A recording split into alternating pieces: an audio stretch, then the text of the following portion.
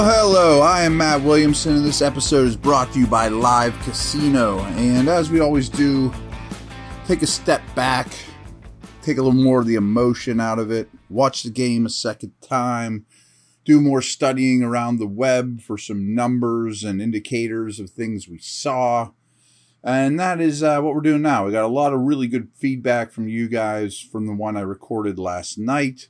That one had a little bit of a frustrated feel to it, I would say, and warranted. Folks, football season is here, and Live Casino is where FanDuel Sportsbook, America's #1 sporting app, comes to life. Step up and place your bets as our self-service kiosks or with a sportsbook representative, then cheer on your team and catch every heart-pounding moment of action on our huge 40-foot video wall. Bet, watch, and win at Live Casino Pittsburgh, Route 30 at the Westmoreland Mall. Gambling problem? Call 1-800-GAMBLER. So let's start with some things I found from around the web. And then I'm going to do more stock up, stock down players. So I found this stuff on NFL.com with their next generation stats. And you can go look at every game and they highlight some things. They do good work. Here's a positive. Kenny Pickett was the Steelers' fastest ball carrier, which you'd be like, well, that's not good. I mean, shouldn't Deontay and Claypool and those guys run faster than your quarterback? He was also faster than any Eagle player, including A.J. Brown and Miles Sanders. He reached over 20 miles an hour at one point in this game. Like, I know Kenny's a good runner. Everyone knows the fake slide nonsense, and he can extend plays. He's faster than you think. I mean, just straight line when he tucks it and goes. He accelerates pretty well, and his top end speed is better than I thought. And I don't love the mile per hour tracker stuff. I still think there's a little bit of work to be done for it. But if he's approaching 20 and is over 20 there, that's flying. I mean, that is fast for what we don't consider or widely consider as a super athletic quarterback. So there's two areas of the field I really wanted to look at with Kenny in this game too, and see what his success rate was and all those good things. First of all was between the numbers. You know, what did he do between the numbers? Because we know those corners for the Eagles, we previewed this last week, are really good players, and that showed up again. They had to attack the middle of the field. Well, he threw 12 passes there in the middle of the field. Again, between the numbers. 12 passes, completed 8 of them, but only for 61 yards. Like, this has been a trend in the middle of the field, is he's pretty good at it in terms of completing passes. And you got to remember, there's a lot more bodies in the middle of the field. But they're not producing a lot of yardage in the middle of the field. So that's a good thing over the bye here for me to look at a little bit, or better yet for them to look at and say, he's doing okay there. How can we produce more yardage in the middle of the field? And probably more volume as well. I don't think I've had this conversation with you, and it's something I very much believe in. Like, I feel when you're looking from a vertical standpoint, not, horizontal field, outside the numbers versus numbers, etc. The hardest place to be a successful quarterback in the league, you would think, is deep down the field. It really isn't. It's really between the 10 and 20 yards down the field area. And I'm not picking on Roethlisberger, but there were no passes in that area last year. I mean, everything was ahead of 10 yards, earlier from line of scrimmage or behind the line of scrimmage, up to 10 yards. But between 10 and 20 is really the most difficult place to have success. And if you look historically, or probably this year as well, who are the best passers in the league between 10 and 20 yards down the field? It's Mahomes. It's Allen. It's MVP Rodgers. There's a lot of bodies there. A lot of bad things can happen. Tip balls. You got to throw with power and anticipation, but you often have to throw the ball over a linebacker's head. It's not a get it out of your hands right now throw. If you just think about what's asked to complete a route between 10 and 20 yards, some of the long balls, you can just chuck them up in one-on-one situations. You don't even have to have a big arm. But to consistently succeed between 10 and 20 yards, is difficult. It is really the most difficult thing in terms of passing in this league.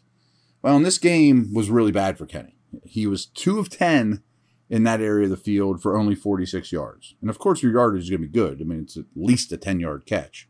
Only 2 of 10 in that neck of the woods, though. So I'm going to keep paying more and more attention to what he does between 10 and 20 yards. I'll keep you guys updated.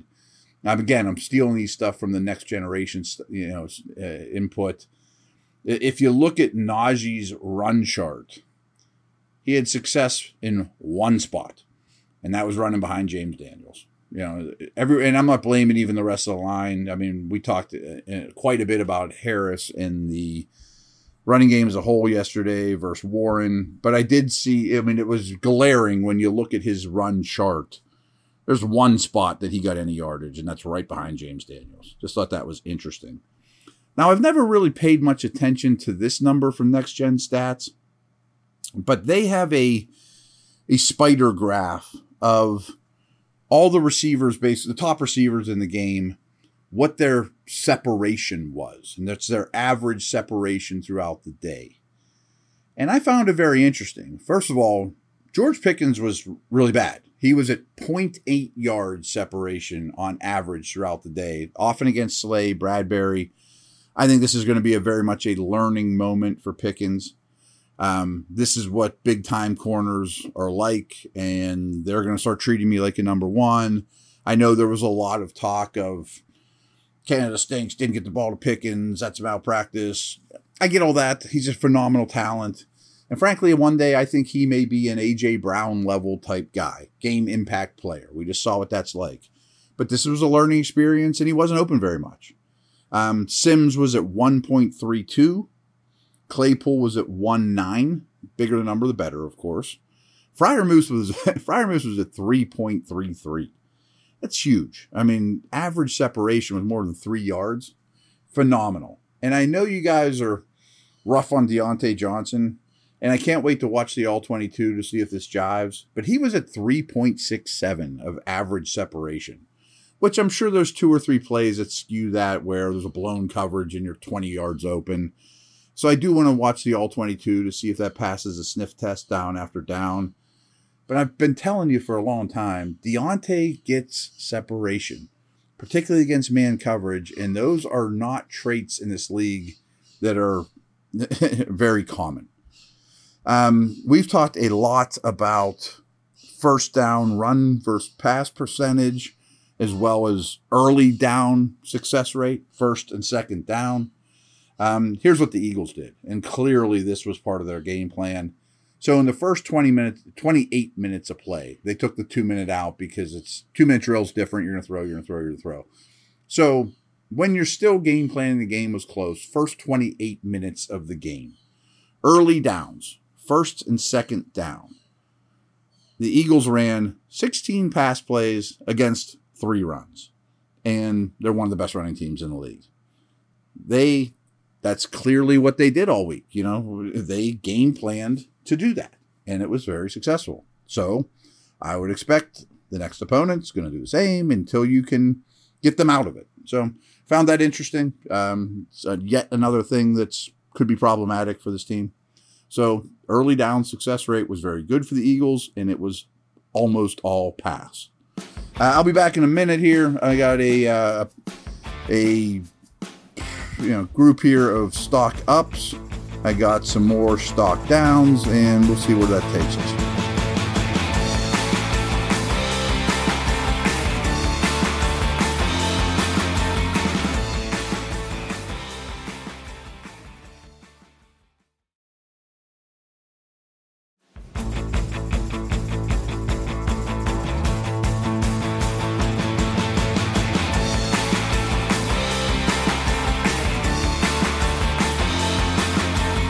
All right, some dudes, of course you can look at this game and be like, Steelers were terrible, nobody played well, blah, blah, blah, blah. I don't believe that, especially on second glimpse, you start watching individual performances as assistant coaches do, and they grade their players, and maybe played one bad snap and everyone remembers that, yada, yada. I thought Sutton played a high-quality game. Like, I don't look at Sutton as part of the problem, even in the passing game. I think he's more of the solution. Is he anything resembling a number one corner? No, they don't have one on this roster. But Sutton can be on my team and be in my 11 on the field any day of the week. I am a fan.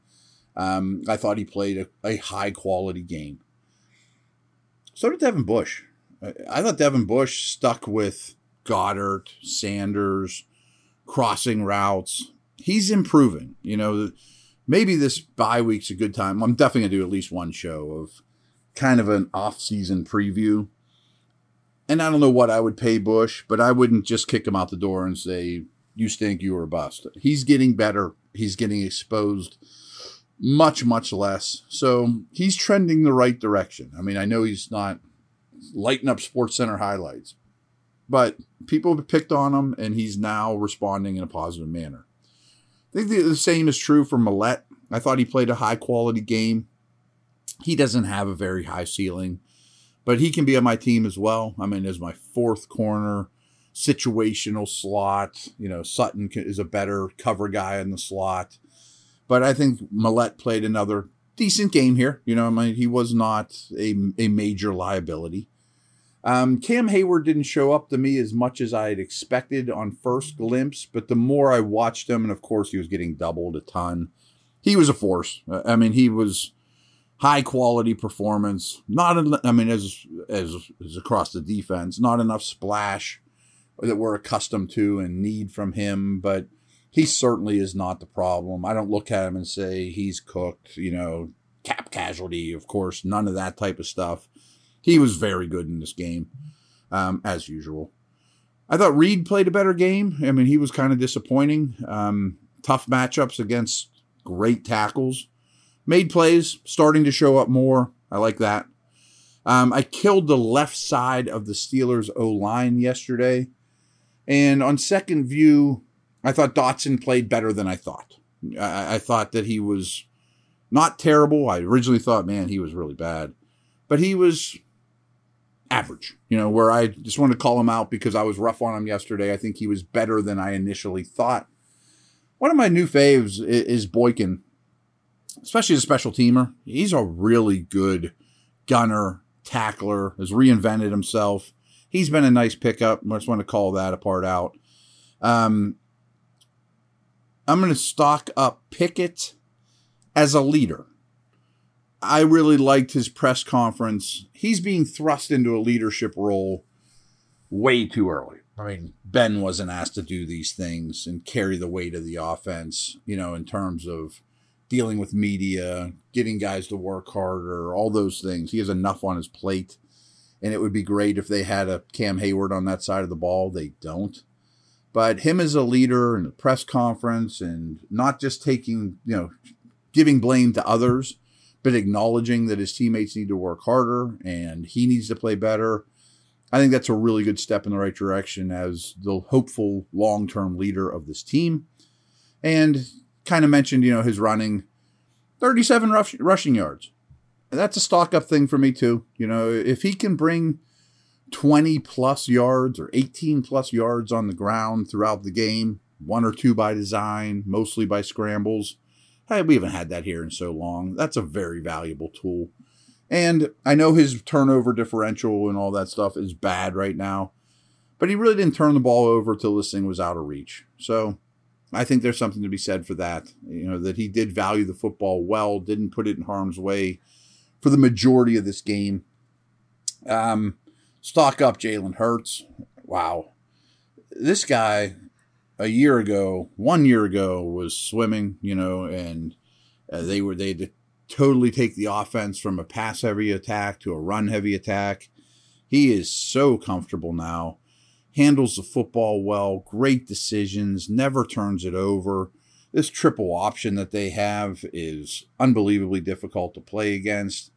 I you know, all my preseason stuff I looked at Hurts and said, I really love the Eagles roster, but, you know, come playoff time, remember this was preseason, I don't think he can outduel Brady and Rodgers and Stafford in the NFC.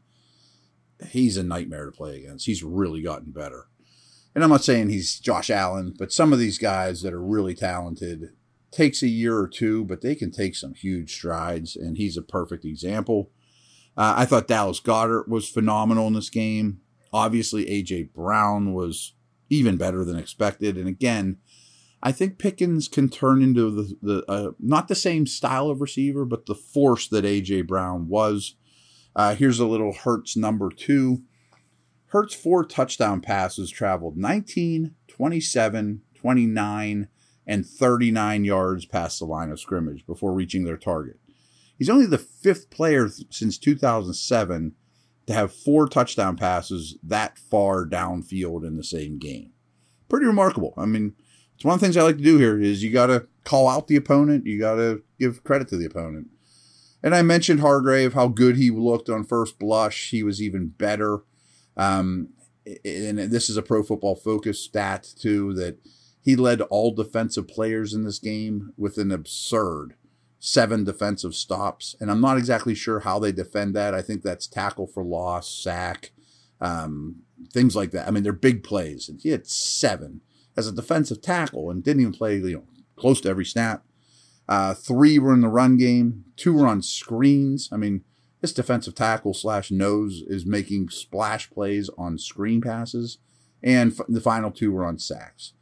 But he totaled 5 pressures on 32 pass rushing snaps in what they called an unblockable performance. I mean, he was even better than I thought watching it live. Side note, and this might be a little tease for later in the week, he's a free agent after the year. Okay, stock down. I mentioned it earlier in the podcast. Pickens, he lost a lot of one-on-one matchups against their excellent outside corners. Okay, doesn't worry me one bit. He's super competitive. He's super talented. He got a lesson, 3 steps forward, 1 step back. Okay, he'll be fine. But Slay's a stud. Bradbury's a really good player. I thought Gentry had a bad game. Didn't block great. He was out there for 29 snaps, which is a lot for him. I was hoping he'd bring a little more to the table. I mean, obviously, I understand he's not a great weapon. And he is what he is. I mean, I'm not going to throw Zach Gentry under the bus. But if you're out there for 29 snaps, I'd like a little more positive from you. Wasn't Chooks' best day either.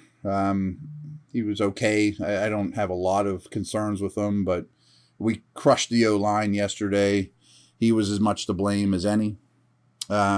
Pickett mentioned he didn't turn the ball over, but the fumble in the pocket late was not great. And it kind of leads me to, I didn't love how he felt the rush and some of their stunts. It looked like he didn't see them coming at all or moving accordingly, within the telephone booth that is the pocket. Again, it's just, 3rd or 4th career starts. I mean, but these are just observations, I mean, even an immobile guy like Brady or Marino or Manning, not that he's at that level of immobility, they see that big stunt coming from Reddick, and instead of getting drilled, you sidestep it a little bit, didn't see that much yesterday. So he didn't help his protection either, I guess is my point. And he did have that fumble. This is scary though. Just 5 yards per completion for Kenny yesterday. And only 5 completions over 5 yards. 5 completions over 5 yards. Ooh. Not all on him, but man, that's just far from being good enough. Some other guys I thought were not close to their best. Miles Jack, thought he probably had his worst game as a Steeler. I'm not particularly worried, but this was bad. Got manipulated a lot by that triple option, and that's a brutal situation, and just called out Hurts for being a stud, but he had a tough day. Loudermilk basically started, their 4-man front now is 3 big guys with a Loudermilk type on the outside and Highsmith on the other side. I didn't get it done anymore. I don't think it's going to matter because Watt's going to be here for next game. But you can't look at this team necessarily as like a 3-4, a 5-man front type of thing. More often than not, it's a 4-man front. But the D ends are Highsmith and Loudermilk, and that's just not great. I'm a Highsmith fan, but he's also on my stock down list here because they have elite offensive tackles. I mean, Mulata is a unbelievable talent that they have coached up to make one of the best left tackles in the league. Lane Johnson's been a stalwart with Kelsey for years for these guys. I think he's the best right tackle in football and maybe a Hall of Famer. And Highsmith showed me, not surprisingly, he's still Robin. He's not Batman. You know what I mean? When you put up one-on-one against great offensive tackles, he loses more than you would like.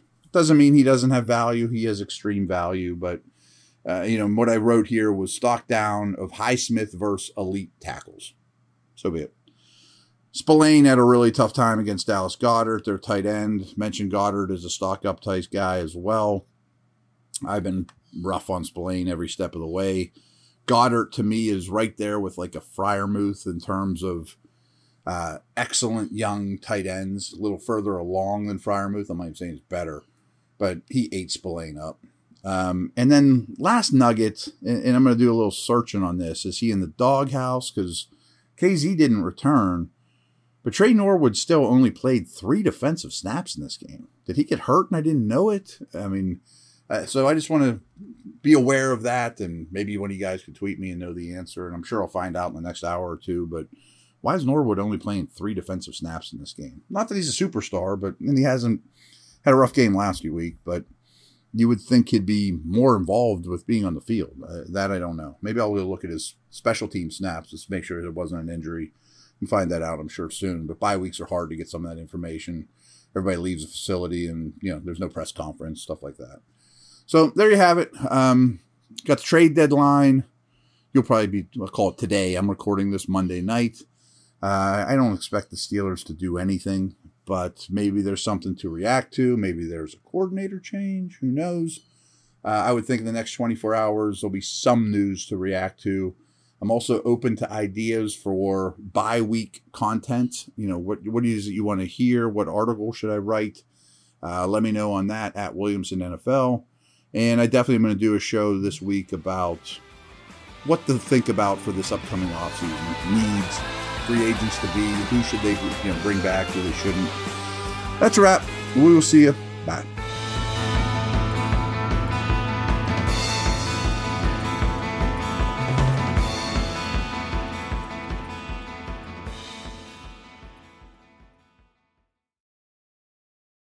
For the ones who work hard to ensure their crew can always go the extra mile, and the ones who get in early so everyone can go home on time, there's Grainger, offering professional-grade supplies backed by product experts so you can quickly and easily find what you need.